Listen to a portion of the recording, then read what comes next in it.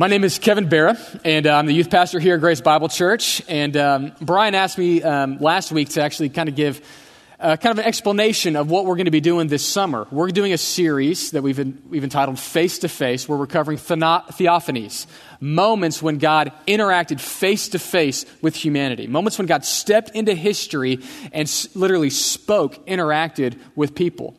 And the reason we're doing that partially is that we are going to have multiple pastors moving through and sharing the pulpit on Sunday mornings through the summer.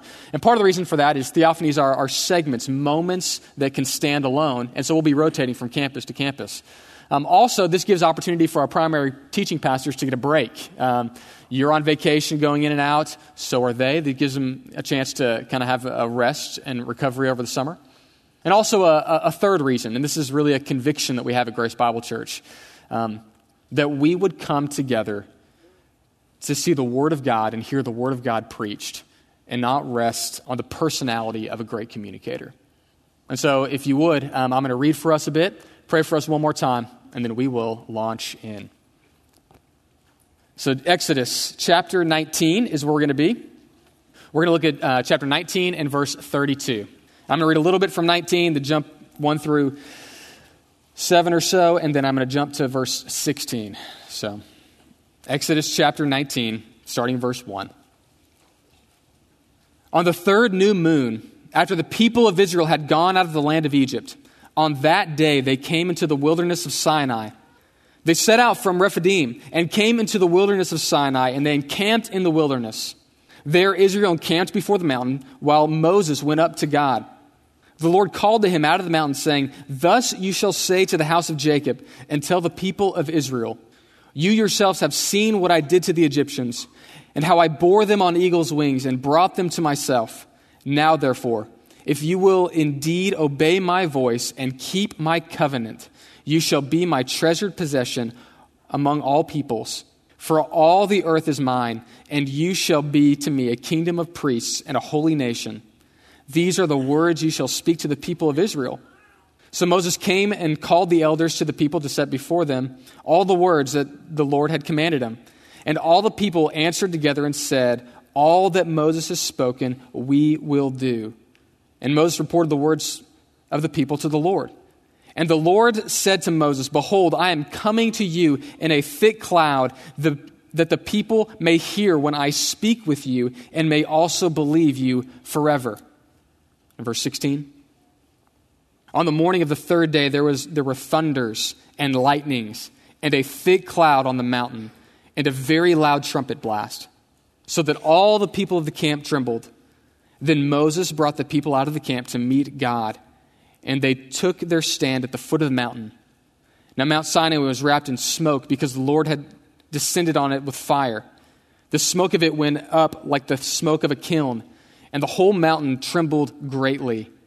And as the sound of the trumpet grew louder and louder, Moses spoke, and God answered him in thunder. The Lord came down on Mount Sinai, so at the top of the mountain, and the Lord called to Moses to the top of the mountain, and Moses went up. Let me pray for us one more time. Father, we thank you for your word, and we thank you that you are a God who meets with people, that comes face to face with humanity. You're not a distant deity trying to have people figure you out, but you come and display yourself to us. And so, Father, as we open up your word and we look at this amazing moment when you interacted with Moses and the nation of Israel, I pray that we would be changed. We would learn who you are and see what you would have us do. So near me, pray. Amen. Well, when I was in college, I did one of the most terrifying things that I had ever thought I would ever do. We went cliff jumping. And we did it in Boulder, Colorado. And so some friends and I got together and we rented a house somewhere in Boulder, Colorado. That's kind of how college works. You're just like, is anyone subleasing? We'll stay there, right? And so we got to this house, and the house was terrible. It had no air conditioning, and it was right on the side of a main street. And so the first night, you had to keep every window open because it was blistering hot. And the first night, about 2 a.m, I hear an ambulance whiz by. Woo, woo, woo, woo, woo. Whoa. I mean, it literally felt like it was in the room. And I'm like, oh my gosh, that was crazy. So I lay back down. Okay, that just passed. And then not 2 minutes later, a fire truck went by. Whoom, honk, like all the way through. And I'm like, oh my gosh. And I go over to my buddy and I hit him and I'm like, hey, does that happen every night? He'd been there about a month. And I'm like, he goes, oh yeah, you'll get used to it. And I'm like, where did I land, right? And the next morning we get up and he goes, hey man, we're going to go cliff jumping. He says, we're going to hop into your car and you're going to drive all of us. I'm like, all right. And so we get into my car and we start heading up the side of this mountain, right? And we're going up switchbacks. It's taking forever. I'm going, where are we landing? And finally we crest the top. We come over to an area and we get to a dam. We jump out of the car and we all stand at the edge of this cliff. And I don't know if you've ever been to an area like that in Colorado, but the mountains are majestic and beautiful. I mean, it's immaculate. I mean, it really just takes your breath away. And as we're standing on that edge, we're looking down at the water, way below, right? And my buddy goes to me, you go first. And I'm like, And there's that moment where guys are kind of trying to bow up to each other, like, yeah, I'm not ready. I need to stretch out first before we do this adventure, right? So we're all kind of standing around, like 5 of us, going, okay, who's going to go first? And trying to, get enough energy to do this. And one of the guys goes, forget it, I'm going. And he pushes us out of the way and he jumps and does a gainer, which means you jump up and dive in backwards. And we're like, oh my gosh.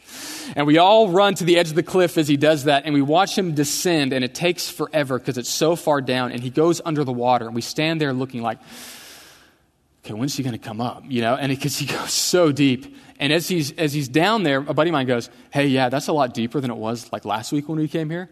But we didn't want to tell you because we wanted you to go first. And I'm like, thanks a lot, right? And finally he comes up and then he comes out of the water and he looks at us and we look down, we're like, okay, this is a little bit safe. Kind of, right? But all of a sudden we had this new energy to go, all right, if he jumped in, I can jump in too. And the reason I start there is because we find ourselves at a moment in the book of Exodus where there is something majestic, beautiful, but terrifying to jump into.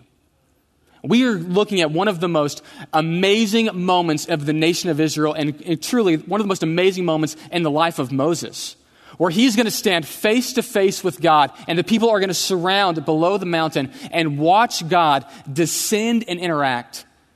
And that is a moment that is both terrifying and terrific. It is both majestic and menacing to see the glory of God descend.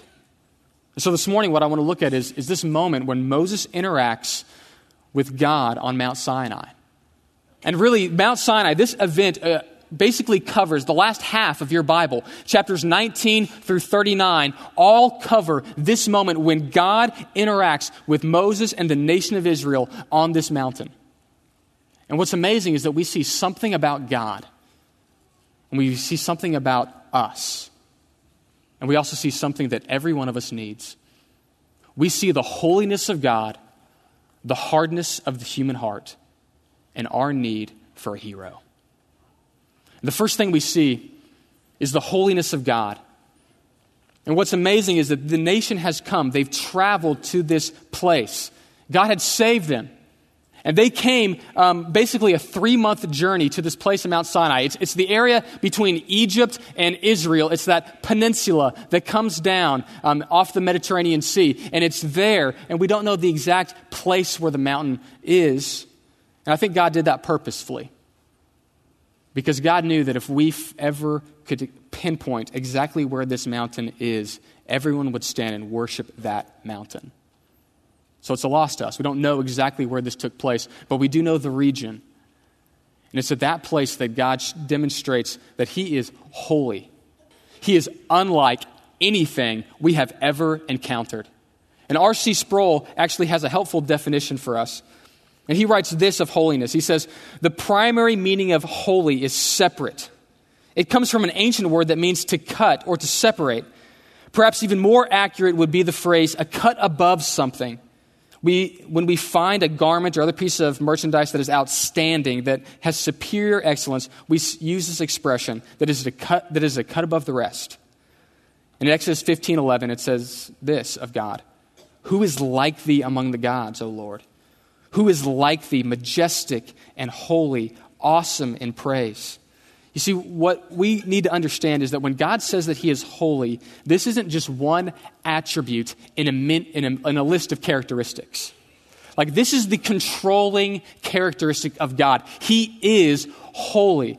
Because oftentimes we can say, okay, God is just, he is merciful, he's holy, and it could be a list among many. But that's actually not how we should see God. He is holy in his justice. He is holy in his mercy. A way would be to describe it like this. To describe me, you wouldn't say Kevin has brown hair. You would need a controlling characteristic to define everything about me. So you'd say Kevin is awesome. And then you would say Kevin has awesome hair, and then you say Kevin has awesome style. You would use that controlling example, that controlling idea to describe everything else. And in this moment, we see that God is holy. He is unlike anything you've encountered. He is powerful, he is personal, and he is pure. We see, first of all, that he's powerful in verse 4. He tells them, when they get to the base of the mountain, in verse 3, Moses went up to God, and the Lord called to him out of the mountain, saying, "Thus you shall say to the house of Jacob, and tell the people of Israel, you yourselves have seen what I did to the Egyptians, and how I bore you on eagle's wings and brought you to myself." The first thing that he wants them to see is that he is powerful. He is holy in his power. And he tells them, I want you to remember how I saved you out of Egypt. And if you were with us last week, we saw Moses. He was not all that excited about going to Egypt. God had to convince him to get him there. And when he gets there, he does 10 plagues to release the grip of Pharaoh on these people. And then as soon as he releases them from that grip, he brings them to the edge of the Red Sea. And as they're standing there, they're terrified. They see the army of Pharaoh coming at them. They see the sea beside them, which is about a mile across. They're literally between a rock and a hard place, freaking out, scared. And Moses, by the power of God, parts the sea. And they walk through, and the Egyptians are destroyed. And then you see him provide for them. I mean, they walk across, and the first issue that comes is they get thirsty. They're in this wilderness. And they go, God, did you leave us out here to die? What's going on? And Moses goes, calm down, calm down. He takes his staff, beats a rock, and water flows. And they drink. And then they continue along. They're like, we're hungry, God. Is someone going to give us food? Were there not enough graves in Egypt? And they're totally lost perspective. Did you not see everything that just happened? They're freaking out. And they see God provide for them through his power, manna. And most of us, when we think of manna, we're just like, oh, that crusty wafer nasty thing, But if you actually read the text, it was like honey and bread that landed there. I mean, it was like a croissant. I mean, it was awesome, right? And they're eating this, and he's providing them with food. And they get to the first war. And in that moment, they come against Amalek. And there's this beautiful moment when it says that Moses raised his hands in worship. And if ever his arms would fall, the Israelites would start losing the battle. And so 2 men got beside him, and they raise his arms and keep him up, and Israel is victorious.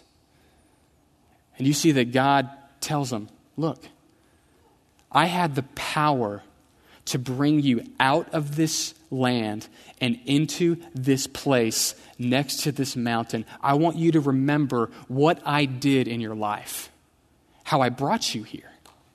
I want you to see the power of God. But I also want you to know that I'm a personal God. He says specifically, I led you out like an eagle caring for its young, on the wings of an eagle. I don't know if you know much about eagles, but from what I understand, the way that they train a baby eagle to fly is they get into the top of a cliff, and the mama brings that baby bird up there and says, we're doing this, people. Chunks them off, and that bird starts plummeting to its demise, right? And then the bird jumps off, swoops down, and grabs it. I mean, this is like fly or die. Like this is the plan of how to teach this bird how to fly. And that is exactly what God did with this nation. He led them into a little bit of trial, but he was there to guide them to the next place. They saw that they couldn't get out of the nation of Egypt, but he showed them how he was going to free them. They came to the place where they couldn't provide for themselves. They didn't have water, and he provided for them there. Each moment, God is training them like a good dad, training a kid how to get off training wheels. And we've all had that moment learning how to ride a bike. You've got the 4 wheels, and the 4 wheels are awesome. But there comes a moment where a good dad is going to go, we're going to get rid of those. You're like, but they help, and I can go fast. I've got 4 wheels. A good dad goes, no, we've got to go in a new direction. So he takes off the wheels, and what does he do? He grabs the seat, and he runs along with you. And you pedal, I'm going to freak out, and every now and then he'll let go. Can you do this, buddy? And he's there like a good dad, protecting, providing. He is a powerful God, and he's personal. He's there to walk beside them. And beyond that, he has a plan for them that is completely personal. In verse 5 of chapter 9, he says this, now therefore, if you will indeed obey my voice and keep my covenant, you shall be my treasured possession among all peoples, for all the earth is mine, and you shall be to me a kingdom of priests, a holy nation. These are the words that you shall speak to the people. And he gives them this personal invitation to say, look, guys, all I want for you to do is obey my voice.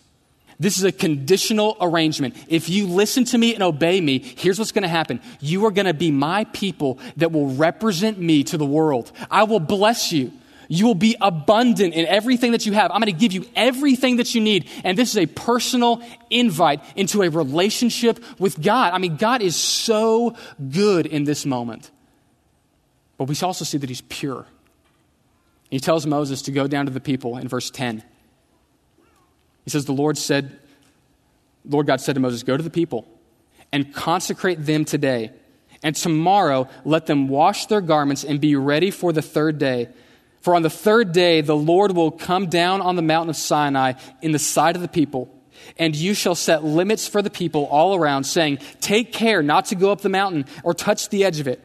Whoever touches the mountain shall be put to death.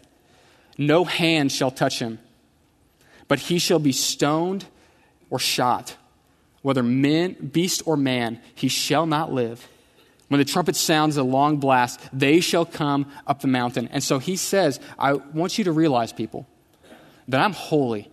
I'm more powerful than anything you've ever encountered. I'm personal. I want to have a relationship with you. But I'm pure. I am unlike anything you've ever encountered. And when you come into my presence, you need to purify yourself because you are stained with sin. You are dirty.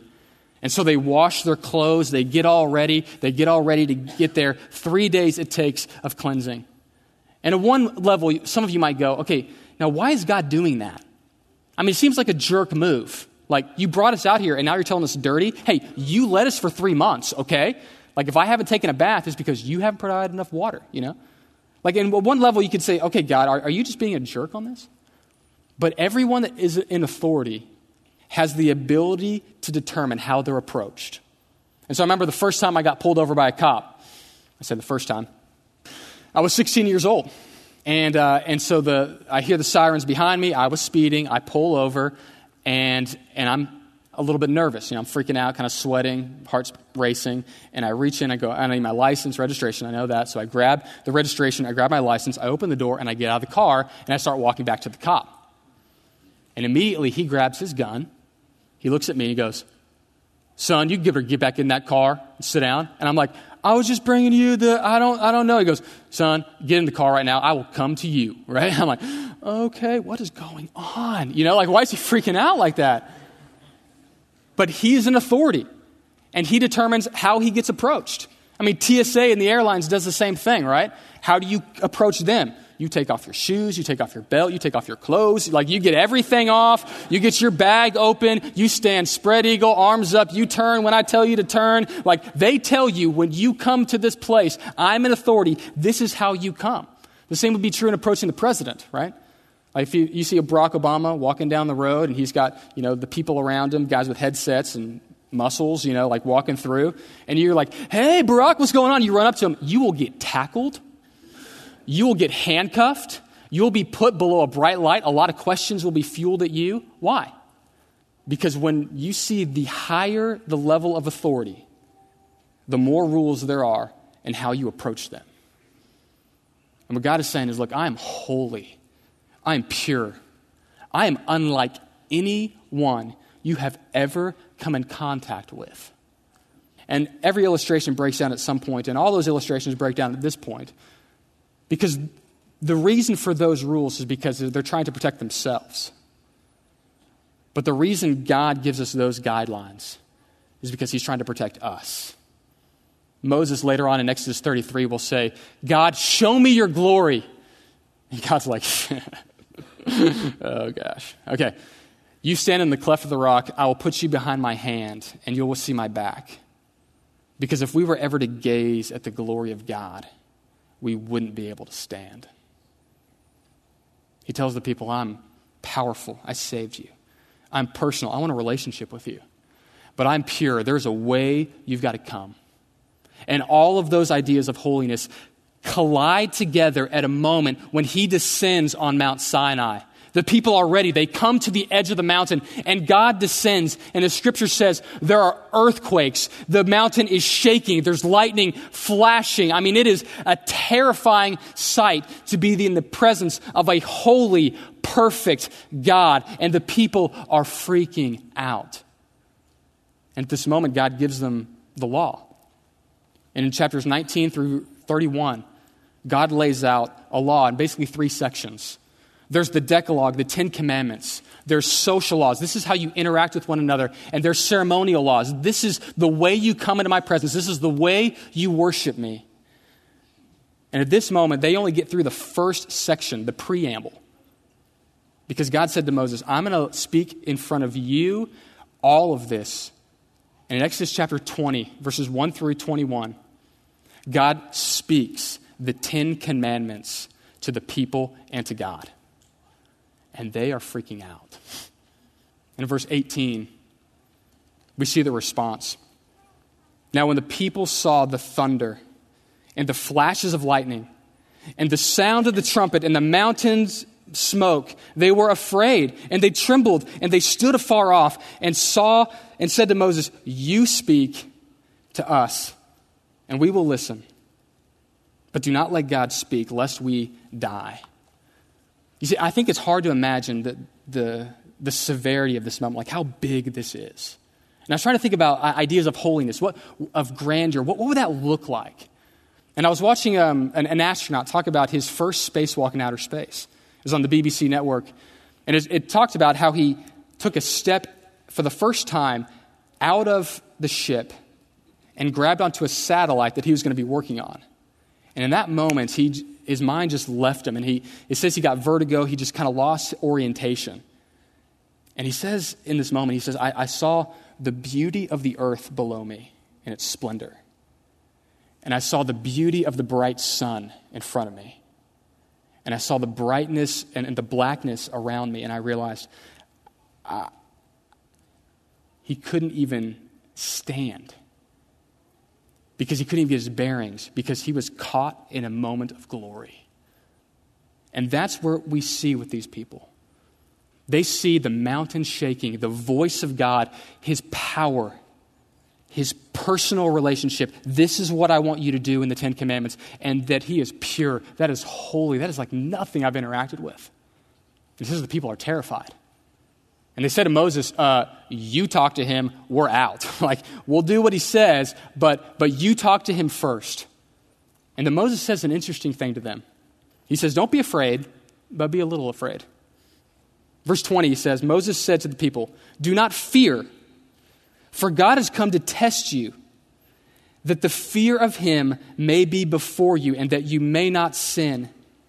And the people stood afar off while Moses drew near the thick darkness where God was. What he's saying to them is, hey, don't be afraid, but be a little bit afraid. And what does he mean by that?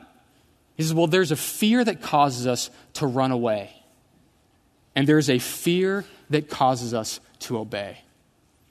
He says, I want you to fear God and run from sin. Not because God is evil. He's actually there to protect you. He's actually there to help you. He is good. But we want you to have a healthy fear of the God of the universe. I love the book series, The Lion, the Witch, and the Wardrobe, C.S. Lewis's Chronicles of Narnia. And in the book, The Lion, the Witch, and the Wardrobe, C.S. Lewis actually captures this glory in a good image when he talks about Aslan, the lion. And I love the interaction that the kids have with Mr. Beaver at one point. They come there, they don't really know who Aslan is yet, and they find themselves in this weird world talking to a beaver. And the beaver says to him, Aslan is a lion, the great lion. Oh, said Susan, I thought he was a man. Is he quite safe? I should feel rather nervous about meeting a lion. Safe? Said Mr. Beaver. Of course he's not safe, but he's good. He's the king, I tell you. When we come to the presence of God, what we got to see is, look, he is glorious. He is holy. He is like nothing we have ever encountered, and he is good. But when you come to him on his terms. And the people, they say, look, you go for us. And actually, Moses, over the next several chapters, he goes up, gets more rules, brings them down to the people. Goes up, gets more laws, and brings them back to the people. And what's amazing is each time Moses descends, they say in a great way, everything you said, we will do. Hey, we want to be your people. We want to be on your team. We want to do what you're calling us to do. We want to be on board with your purposes. That's what we want. Until we get to chapter 24. And in Exodus chapter 24, Moses actually goes up for an extended visit with God. And as he gets to the top of the mountain, in Exodus 24, it says that God once again was a burning light on the top of the mountain. And Moses went up. In chapter 24, it says that Moses stayed there for 40 days and 40 nights. You see, these people are in one of the most spectacular moments that we would ever see. None of us have seen anything like this. It's even hard to put it into words. And as that's going on up there, God makes them wait. And what happens when we wait? I think what often happens is the hardness of our heart is revealed. And we see at this moment that the people's heart is actually extremely hard because God is making them wait. In chapter 32, verse 1, it says, when the people saw that Moses was delayed to come down from the mountain, the people gathered themselves together to Aaron and said to him, up, make us gods who shall go before us. As for this Moses, the man who brought us out of the land of Egypt, we do not know what has happened to him. So Aaron said, take off the rings of gold that are in your ears and of your wives, your children, your sons and daughters, and bring them to me. So all the people took off their rings of gold that were in their ears and brought them to Aaron. And he received the gold from their hand and fashioned it into a graving tool and made a golden calf. And they said, these are your gods, O Israel, who brought you up out of the land of Egypt. When Aaron saw this, he built an altar before it. And Aaron made a proclamation, tomorrow there'll be a feast. And they rose early the next day and offered burnt offerings. I mean, at one level, you would say, like, that just seems ridiculous. But if you've watched the nation of Israel, you'll see that they are an impatient people. See, when God first came to Israel, when they were in slavery under Egypt, he said, look, I'm going to free you. I'm going to lead you out of this place. And their response is, okay, when are you going to do this? And then Pharaoh hears, and he makes their life harder. He says, well, I'm not going to give you a straw. And they're like, what? Moses, you're going to kill us. And then he finally frees them out of that area. And then he brings them to the edge of the Red Sea. And they say at that moment, they're coming, we're going to die in the water. Were there not enough graves in Egypt? We're all going to perish here. And God says, just calm down. And he opens up a way. And they get out of there, and they don't have water. And they freak out about the water. They don't have food. They freak out about the food. They're about to walk into a war. They freak out about the war. And every time God's going, have you not seen my faithfulness over and over and over again? I didn't rescue you from them to kill you at this point. I'm for you. But let's just be honest. We all get tired of waiting. I grew up in Houston, which meant you wait in traffic. I mean, it was common that you would go 15 miles and it would take an hour at least to get through that, right? I have a daughter who's 4 years old, extremely impatient, right? A typical conversation will go like this. Daddy, can I have some milk? Daddy, can I have some milk? Daddy, can I have some milk? Daddy, can I have some milk? Daddy, can I have some milk? Milk. Daddy, can I have some milk? Can I have some milk? And the only way she'll stop is not if I can't say, yeah, babe, I'll get it in a second. That doesn't work. The only way for her to get through her head that I'm going to help her is this. Peyton, I will get you milk now, right? That's the only way she'll stop saying, where's my milk? Where's my milk? And all of us, we find ourselves to be completely impatient with God. And when God says, wait, most of us go, God, it just doesn't seem to make sense. What do you mean, wait? Wait? Yeah, I want you to wait on me. It's not that big of a deal. I led you all the way here. I want you to be patient. And when we see that God is holy, and in those moments he makes us wait, honestly, we all get frustrated. And so God tells you, I want you to date this type of person. I want you to wait for them. All right, what type of person do you want me to date, God? Well, I want them to love me. I want them to serve me. I want them to be passionate about me. Well, that seems tough. Can't we just streamline this thing? I said, no, I want you to wait. I need a job. Okay, God, I need a job. I don't have a job. I need to apply for a job. And you're like, okay, I'm going to write my resume out and do that. And you're not getting a job. And you're like, well, maybe I could just fudge some of these numbers. And yeah, I know that program, or I can learn it quickly. And we just kind of fudge on it. We say, God, I need more money. Things aren't going well. And so you look at your tax form, April's rolling around, and you're just like, I'm just going to fudge on these numbers a little bit. Or man, at work, people just run numbers this way. This is the way you promise more than you can deliver, and then you beg for forgiveness when you can't deliver it. This is how work does. God, understand, this is how things play out. Or God, my marriage is hard, I know you want me to love and honor this person, but they're not getting it together, right? You see it, I see it, we all see it. You want me to be patient, God? You want me to wait? And the truth is, when we get tired of waiting because we don't trust God, we take matters into our own hands. And that's what this nation did.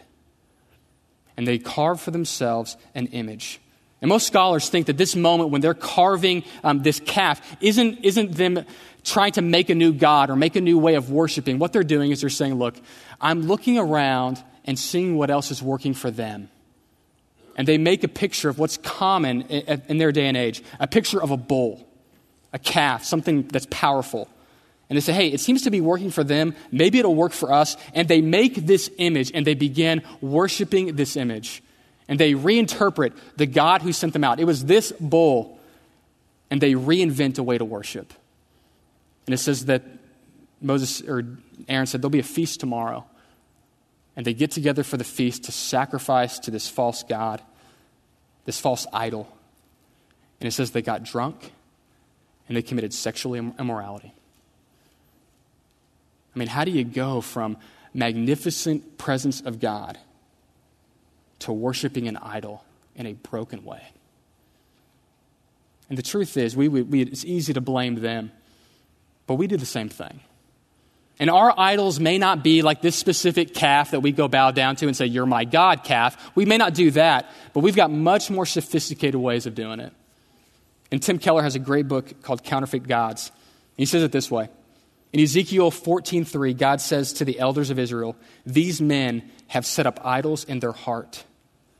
What God was saying is that the human heart takes good things like a successful career, love, material possessions, even family, and turns them into ultimate things.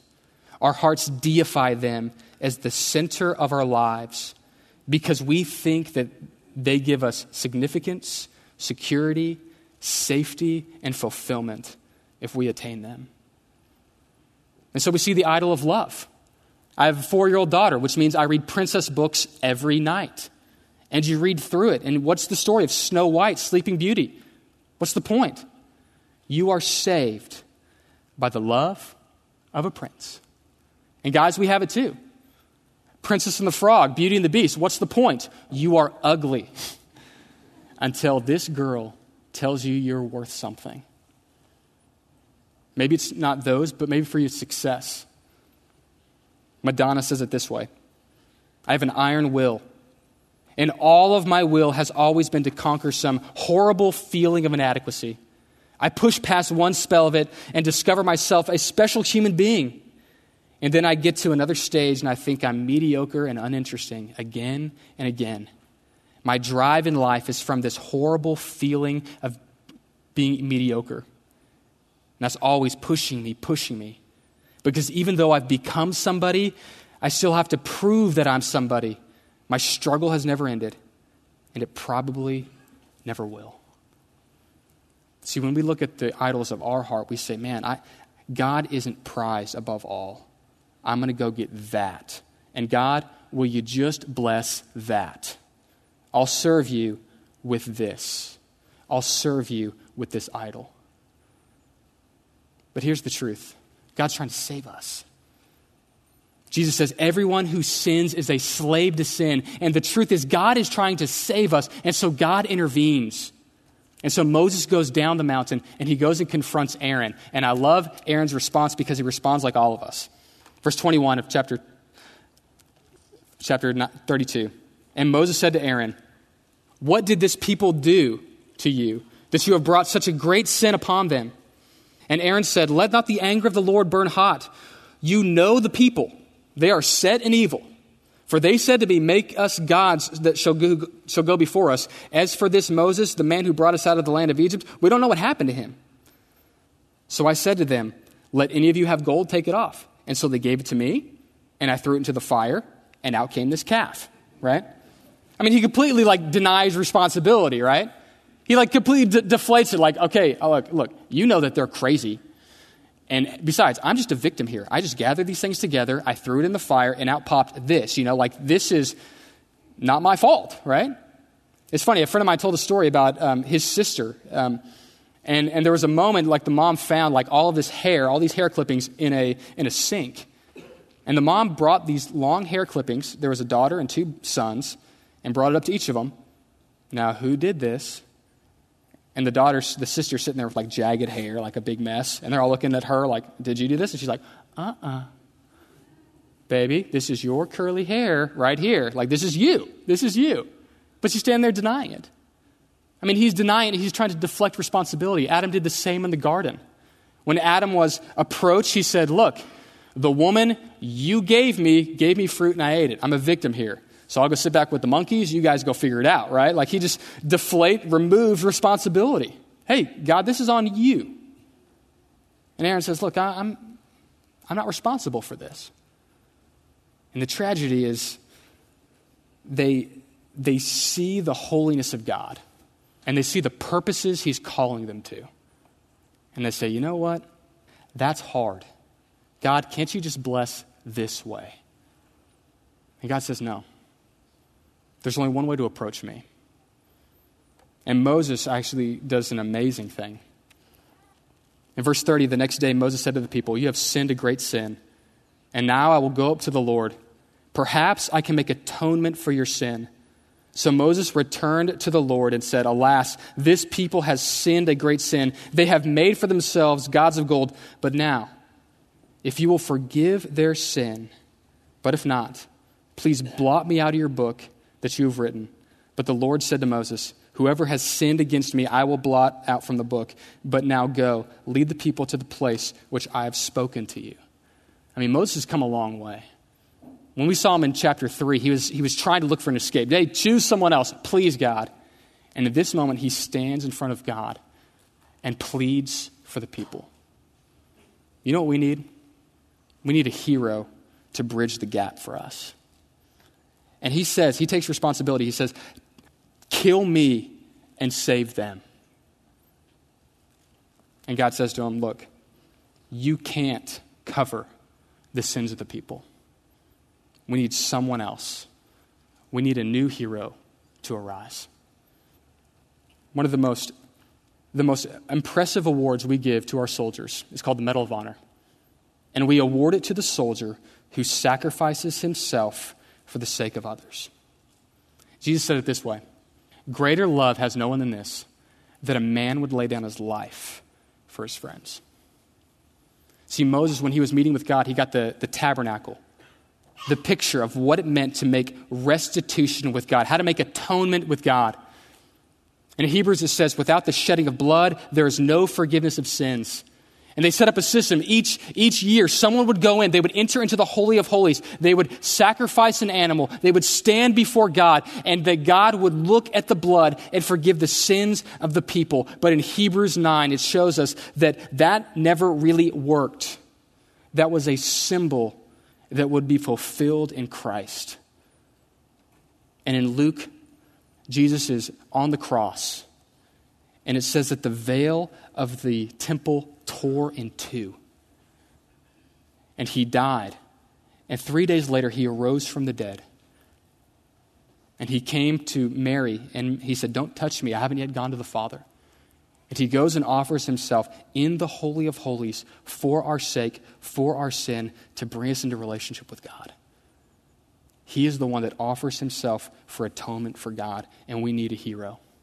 And every great story you've ever heard is a story of a hero that would lay down their life for the purpose of love. So I have a 4-year-old daughter. We watch princess movies all the time. And I love the movie Frozen. I do. I'm admitting that. Sorry, gentlemen. I'm one of them. And I love the storyline because it starts out with a girl who has these powers, these great gifts that she can't control. And she's at a loss for them. She can't fix them. And so she thinks the only way to get freedom is to run away. And so she runs to the top of a mountain, and she doesn't realize that in the process, she spread collateral damage to everyone else around them. Everything's covered in snow in Arendelle. There's a little song part. Arendelle's in deep, deep, deep, deep snow, right? And her little sister runs up to her and says, you've got to come back. I'm going to help you. I'm going to help you through this. And she says, get away. I just need to be alone. I'm not going to interact with you. And she ends up coming back down. She's captured. And she comes to a tragic moment where a guy is running with a sword about to kill her. And her little sister sees it and runs across the ice lake. Right? It's epic. And she reaches up her hand. She blocks the sword and sends that fool on his butt. And suddenly the sister realizes the way to control all of the things I can't is through perfect love and a loving sacrifice. And she hugs her sister and learns to control everything she can't through the love of the one that would sacrifice himself for her. And that is who we have in Christ. The one who paid the penalty we owe, who stood for us so that we could be in relationship with a holy God. So I want to leave you with 3 applications. What's your picture of God? Is God big enough for you to worship? What are the idols of your heart? What things are you holding up as more important than the holy God we serve? And lastly, have you come to the only hero that can save you from your sins and leave you to freedom? The person of Jesus Christ. I pray that you do. Let me pray for us. Father, I thank you so much for this morning.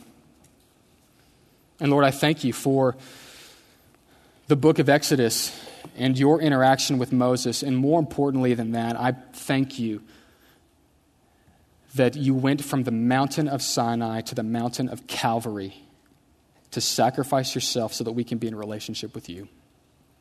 And I know, Lord, your rules and laws are perfect but overwhelming because we can't keep them. But you sent for us the perfect substitute to free us of our sins and bring us into freedom. And so Lord, I pray that we would come to the feet of him, not to the idols of our heart. We love you. In your name we pray. Amen. Y'all have a great morning.